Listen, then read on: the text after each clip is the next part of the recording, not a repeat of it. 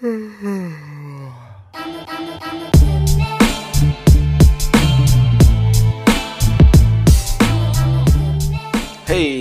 what's up, folks? How's it going? This is episode 20 of the No Sleep Startup Podcast. I need an applause track. I'm going to put one in right there. I'm here with the lovely Liz. Hello. Not as always, but per the past 3 episodes. And yeah, we're moving along. Like I always say, we're moving right along, guys. Got a good listener base. So I thought for the 20th episode, we mix it up a little bit. No, I'm not bringing on a guest. I'm not going to do that corny stuff. That's not that corny, but a lot of people do it. And I don't want to do it. You got to arrange times. You set your hopes up that the person's going to be good. Then you interview them and you're like, tell me about, some struggles you faced. And then they're like, well, I've actively helped in 14 campaigns. And then they just start talking about themselves like the Suits do. Remember that episode? I've done that. I've been around people who act like that when they know they're being either like voice recorded or video recorded, and it's painful. It's painful. I've seen people not be able to put sentences together. Like they say words that don't match. Anyways, so here was my thought for this episode. I frequent Reddit a lot. I try to participate, try to offer advice to, solopreneurs, entrepreneurs, people in the web design community, people asking pricing and leadership questions, that sort of thing. And so I said, okay, well, the other day I was on the entrepreneur subreddit, and I always sort by newest, so I can, I don't want to see the saturated posts where people, like, here's what they do. They say, how I took my meager startup from 4 products to 10,000 products. Now I'm making $35,000 a month. Ask me anything. And people are like, what product do you sell? And they're like, I can't say. Like, screw that guy, man. All that stuff's fake. It's fake. So I figured I'd go to the new, I showed my wife, the lovely Liz, the new, like how to sort by new, and said, hey, find some questions you thought were cool that might make sense for me to answer or contemplate or completely get wrong. But find some stuff that's going to help some people maybe. And so you spend some time, right? Mm-hmm. Yep. Mm-hmm. She says, because why don't you come up on the mic? Yes. Yeah, well, come up on the mic. No, okay. Confirmed. Okay. And she Positive. And she came up with some questions. So Accurate. You're gonna stop it. She's gonna rattle some off, and we're just gonna have fun with answering some questions. So fire away. What's the first question? Okay. Now, these aren't questions to me. Keep in mind, these are questions someone asked to the world. Mm-hmm. So I'm just giving my 2 cents. I thought this was a good one for you to start with because you're an amazing storyteller. Okay. So somebody asked, how do I inspire others in an idea through storytelling? And then the note says, I frequently hear storytelling is the best way to sell an idea, but how exactly do we do this in context of a project? It's a good question. Kind of a hard question. No, it's a good question. Okay. Obviously, I would always start with asking questions, but they're not here to answer them. So I'd say, are you selling a service? Are you selling a product? Like, what market are you in? What's your demographic? It all depends. But I would say the best way to tell a story is through messaging. Okay. Let's say, for instance, she runs she's selling a product that women ages 40 to 60 would normally buy. Cream. Face cream. Okay, face cream. 40 to 60, face cream. The story would have to be in the messaging in a sense that so that it catered to that demographic. Now that's really broad. So let me give a better example. The 40 to 60-year-old who if a woman's 40 to 60 years old, they're more than likely worried about wrinkles. They're worried about losing their natural beauty. They feel kind of unattractive maybe, or that they're just aging, you know. So maybe the story is, not anti-aging, but feeling beautiful again. And how do you put that into messaging? Well, you can use, you know, obviously in the messaging and in the imagery, you can use older women who look happy and they look confident. Confident would be a major buzzword, maybe to use. Now, this is just the face cream example, but thinking of it in that sense, you have to think about who you're targeting, who best suits the product you're selling, or if you're selling, let's say you're selling a service. Okay, you're doing I don't know. This is a hard one. You're doing car detailing. Okay, how do you sell a service? How do you tell a story there? Well, who's going to go in to get their car detailed? Who's going to spend a lot of money on getting their car detailed? Right. So the older guy, maybe and so I like to do this like kind of thought process when I'm going into another company or into some companies. It depends on who they are, but I like to come up with a buyer persona. So a guy, let's say auto detailing. This guy, he frequents the country club. He's married for the second time, kids by both marriage, and I'm not kidding. I really do this. He's got kids from both marriages. He's a executive. Obviously, he's worked his way up. He knows what hard work is worth. So that's why he takes his car to the car dealing place, because he appreciates the hard work that's being done, but also feels like since he had to work so hard, he deserves for people to work hard for him. Okay, so there's a buyer persona. Now it's a lot easier to create messaging for that guy, opposed to just a broad spectrum of guys who might want or people who might want their car detailed. Does that make sense? Sounds like what you're saying is the storytelling is developed by thinking of who you're selling the product or service to. There you go. She did it. She summarized it. Bang. Look at you. All right, okay. Next question. Next question. Anybody know anything about outsourcing? Then the comment says, "Hi, I want to start a business with outsourcing, and I want to know how to get some company to hire me and my crew to do outsourcing." Oh, wow. So their messaging needs to be completely about consulting. So outsource consulting. And you can really, if you can really start with yourself as a case study. Okay, so what I would do is I would experiment with outsourcing companies like Upwork and come up with small projects and test out different outsourcers, because that's going to give you an overview of how you need to test outsourcers, how you need to pay them, how you need to interact with them. That's a huge thing because the language barrier is rough, and the trial and error is a major component to this. I think explaining to a company who wants to experiment with outsourcing that, hey, this will take time, is a big thing. I remember when I first hired my first outsourcer, I went through maybe 12, no joke, 12 until I found the right one. And with each person, I realized, okay, I need to look out for that with the next guy. I need to look out for that with the next guy. I had guys, I saw this one post, this is hilarious, in this Slack community I'm a part of. And they said they hired a guy on Upwork, and then the guy, he put a program on his computer that would move his mouse vertically every 5 seconds. And so he was able to say he worked 12 hours that day but then when the guy looked at the screenshots, it was just the mouse just moving up and down on the same page. I couldn't help but laugh because that's really smart.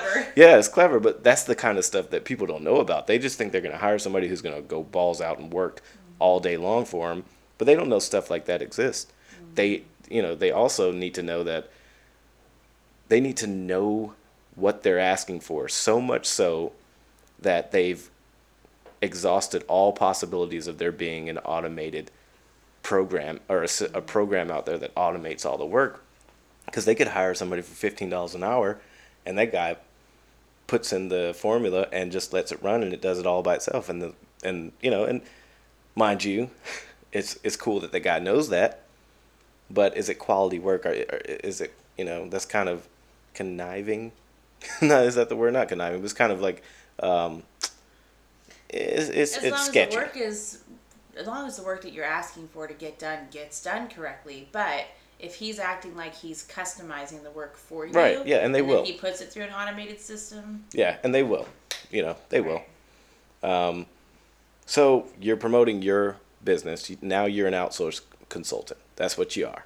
That's what you are.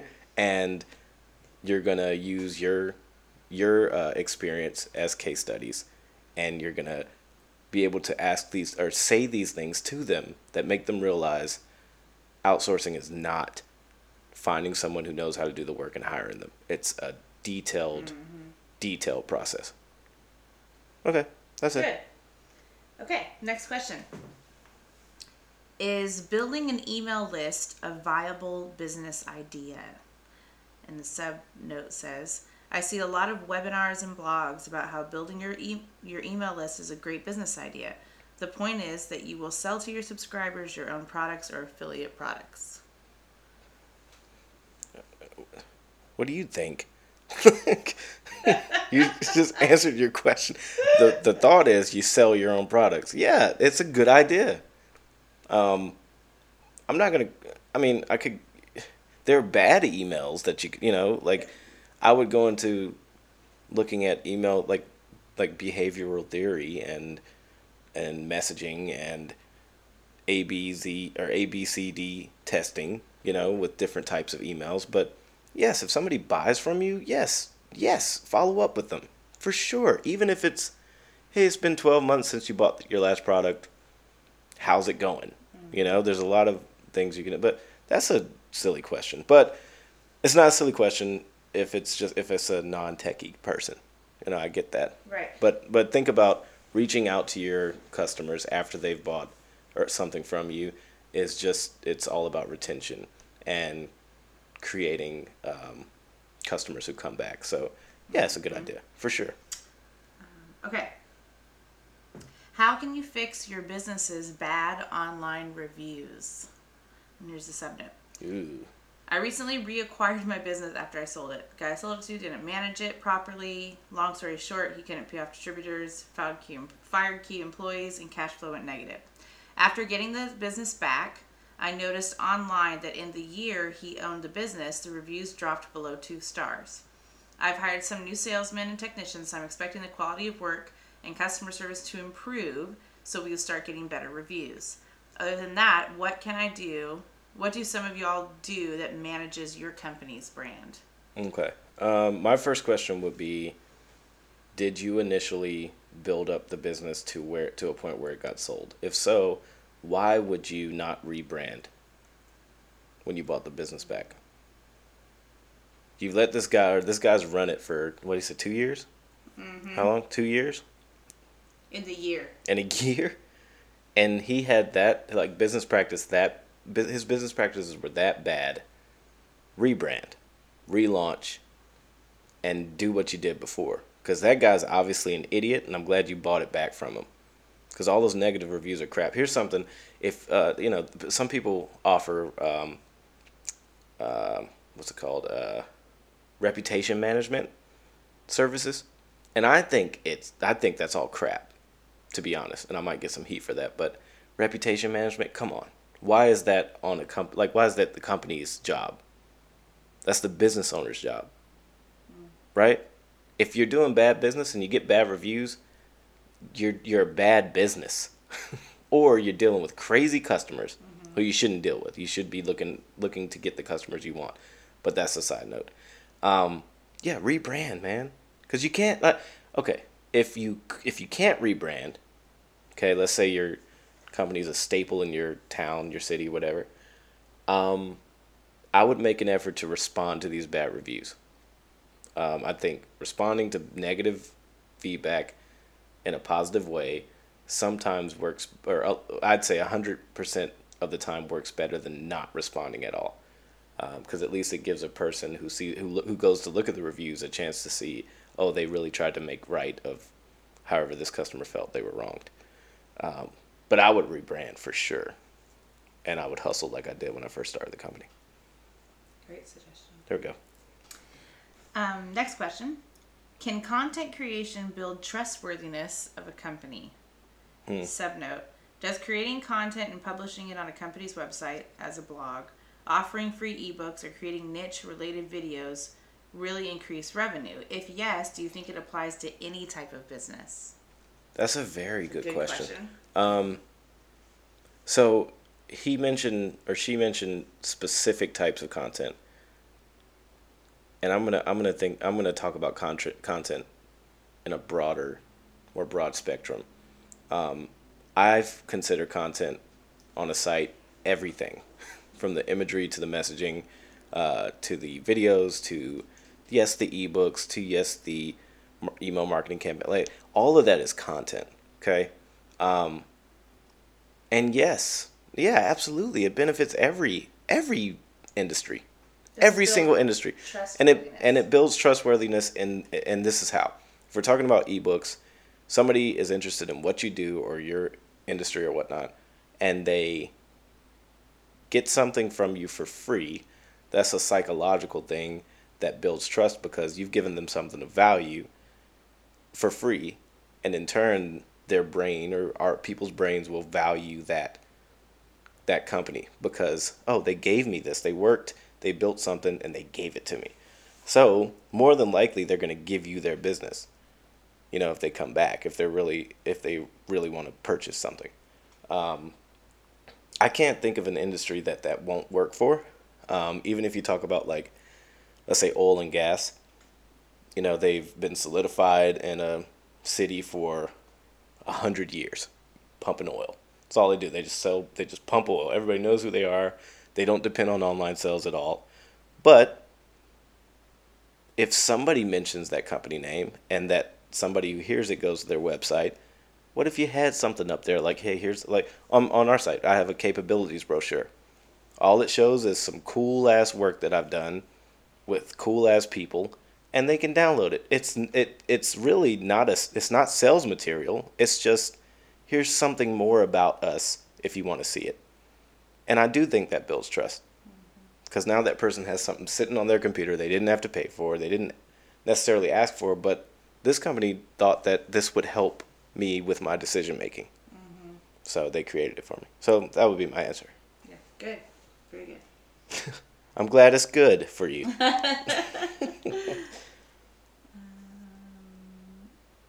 Come on, we got to go. Snappy. Okay. Here's another one about content. Okay. Okay. How much content? Actually, sorry. Can we stop saying content creation, guys? I hate that word. Like, we got to make content. Come on.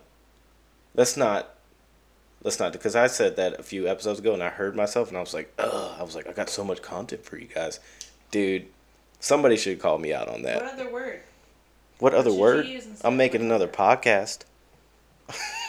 That's not, because content is general. You guys know. Everything is filled with content. Even if you go to the Coca-Cola website, go to the Coca-Cola website right now.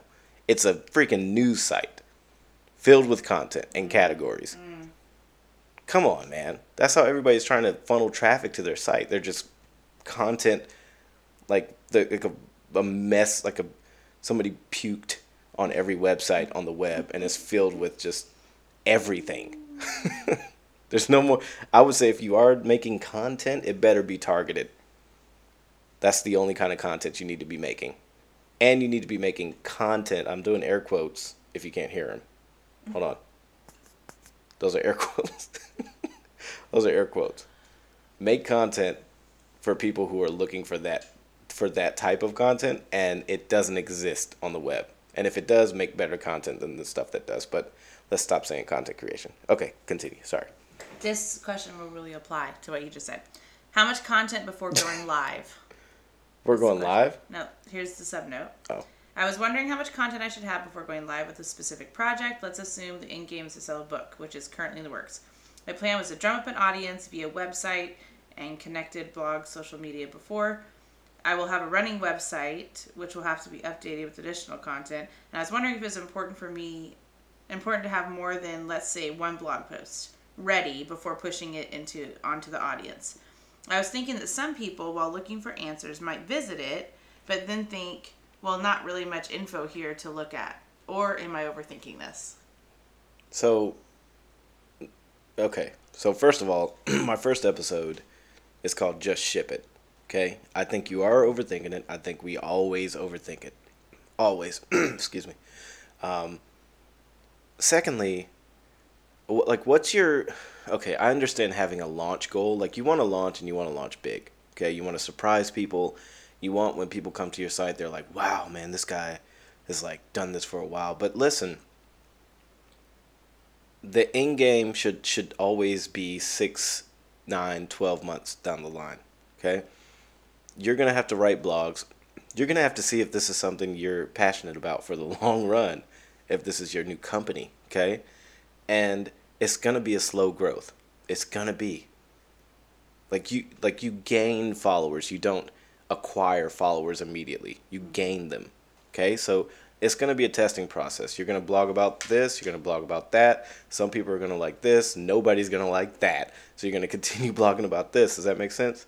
So, yes, have a Facebook page. Yes, have a blog or two. Yes, have pages of content that tell your story and have products and all that stuff. Have all that. Yes. But don't think it's inadequate. Just think of it as this is the first step of many, and hopefully within 12 months, I'm making, what I want to make. I've recouped my monthly that I make at my job, and I'm doing good. Okay? That's what I would say. Good answer. Next. What are the questions everyone should ask themselves before starting a business? And then in the subnote, they give what they say, my 2 cents.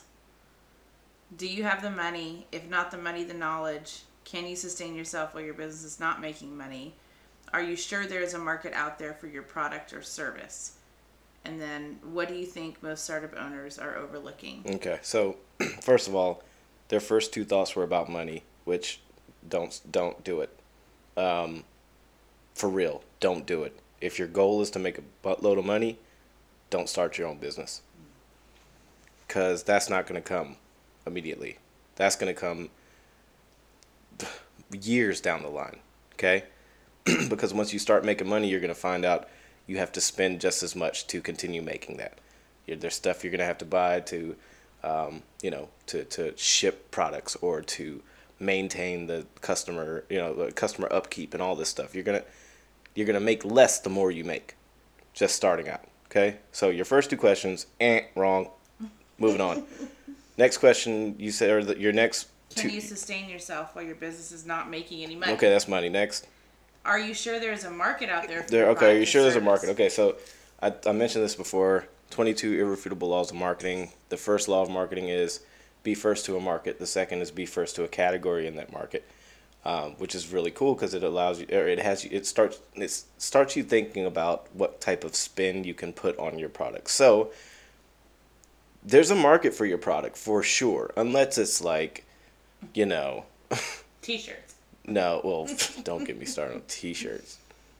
Unless it's like, I don't know, crazy, rollerblades for Mars. When we get to Mars in 20 years, these are going to come in handy. Yeah. There's no market for that right now. But yes, there's a market for your product. And you have to look at the competition. Like, how long has the main seller of that product been in that space? How long have they dominated that space? Does their brand dominate that space? If so, look for another product. But the main thing that I would say is it doesn't really sound like you're passionate about anything but making money. And if you're not passionate about anything but making money, get away from me. Mm-hmm. For real. Go away. Far away. Because you got no drive. You got nothing. You're just, okay, what's the next niche product I can sell that's going to, really blow up on Amazon? And how do I figure out Amazon's algorithm and get, reviews and stuff like that type of stuff? You're going to spend years always looking for that next product, always looking for that next venture. But when you're really passionate about something, that bleeds through what you're trying to do. It just does. you're gonna Liz is like, yes, yes, Lord. Great. It's gonna bleed through, man, and that's why like, I just watched. You can go to Apple and look up "Can't Stop, Won't Stop." It's the P Diddy story. It's a story about Bad Boy Records. Do you know how psychotic Puff Daddy is and was? Do you know how driven this man was to make something happen? The same with what's it called? The Dr. Dre, Jimmy Iovine thing. I just watched the Defiant ones. These guys were crazy passionate about what they wanted to do. They even if they didn't really see it clearly, they just worked harder, and they were just so involved with succeeding in the way that they wanted to succeed. It was like they had blinders on. You know, they put blinders on horses. That's why, because if you look left or right, if the horse looks left or right, it's going to fall or something like that. But they were so blinded by succeeding in the way they wanted to succeed that they did it. You know, and they might have hurt some people along the way, and they might have done some screwed up stuff, but they weren't just saying, I want to make a hit record. They were saying, I want to make, if they had a hit record, they said, I want to make, like, I'm making the next hit record. And after that, I'm making the next one. Nothing was good enough, right? So if you're not passionate about what you're selling, your product, if somebody calls you and says, why do you sell this? Like, how does this connect to you? You can't say, it was a good niche. You know? Think about that. Don't sell crap, man. That's all I had to say. I can go on and on. That's great. Okay. I have built a product. How do you get my first users? Or how do I get my first users? I'm experienced in development design and have built a few different products. One mobile app and one box subscription business. What strategies have worked for you to get users and traffic? Okay. So I've never built a software. I'm actually working on one right now. But you have to meet people where they are. And I talked about this episode 2 or 3. And it goes back to demographics. It goes back to people who would be interested in what you're making, right? And you have to meet them where they are. Where do they hang out online? Where do they hang out in the world? Like, be there. You know, run polls. Ask your friends, hey, would you do something? Like, would you ever use something like this? Ask people in that space.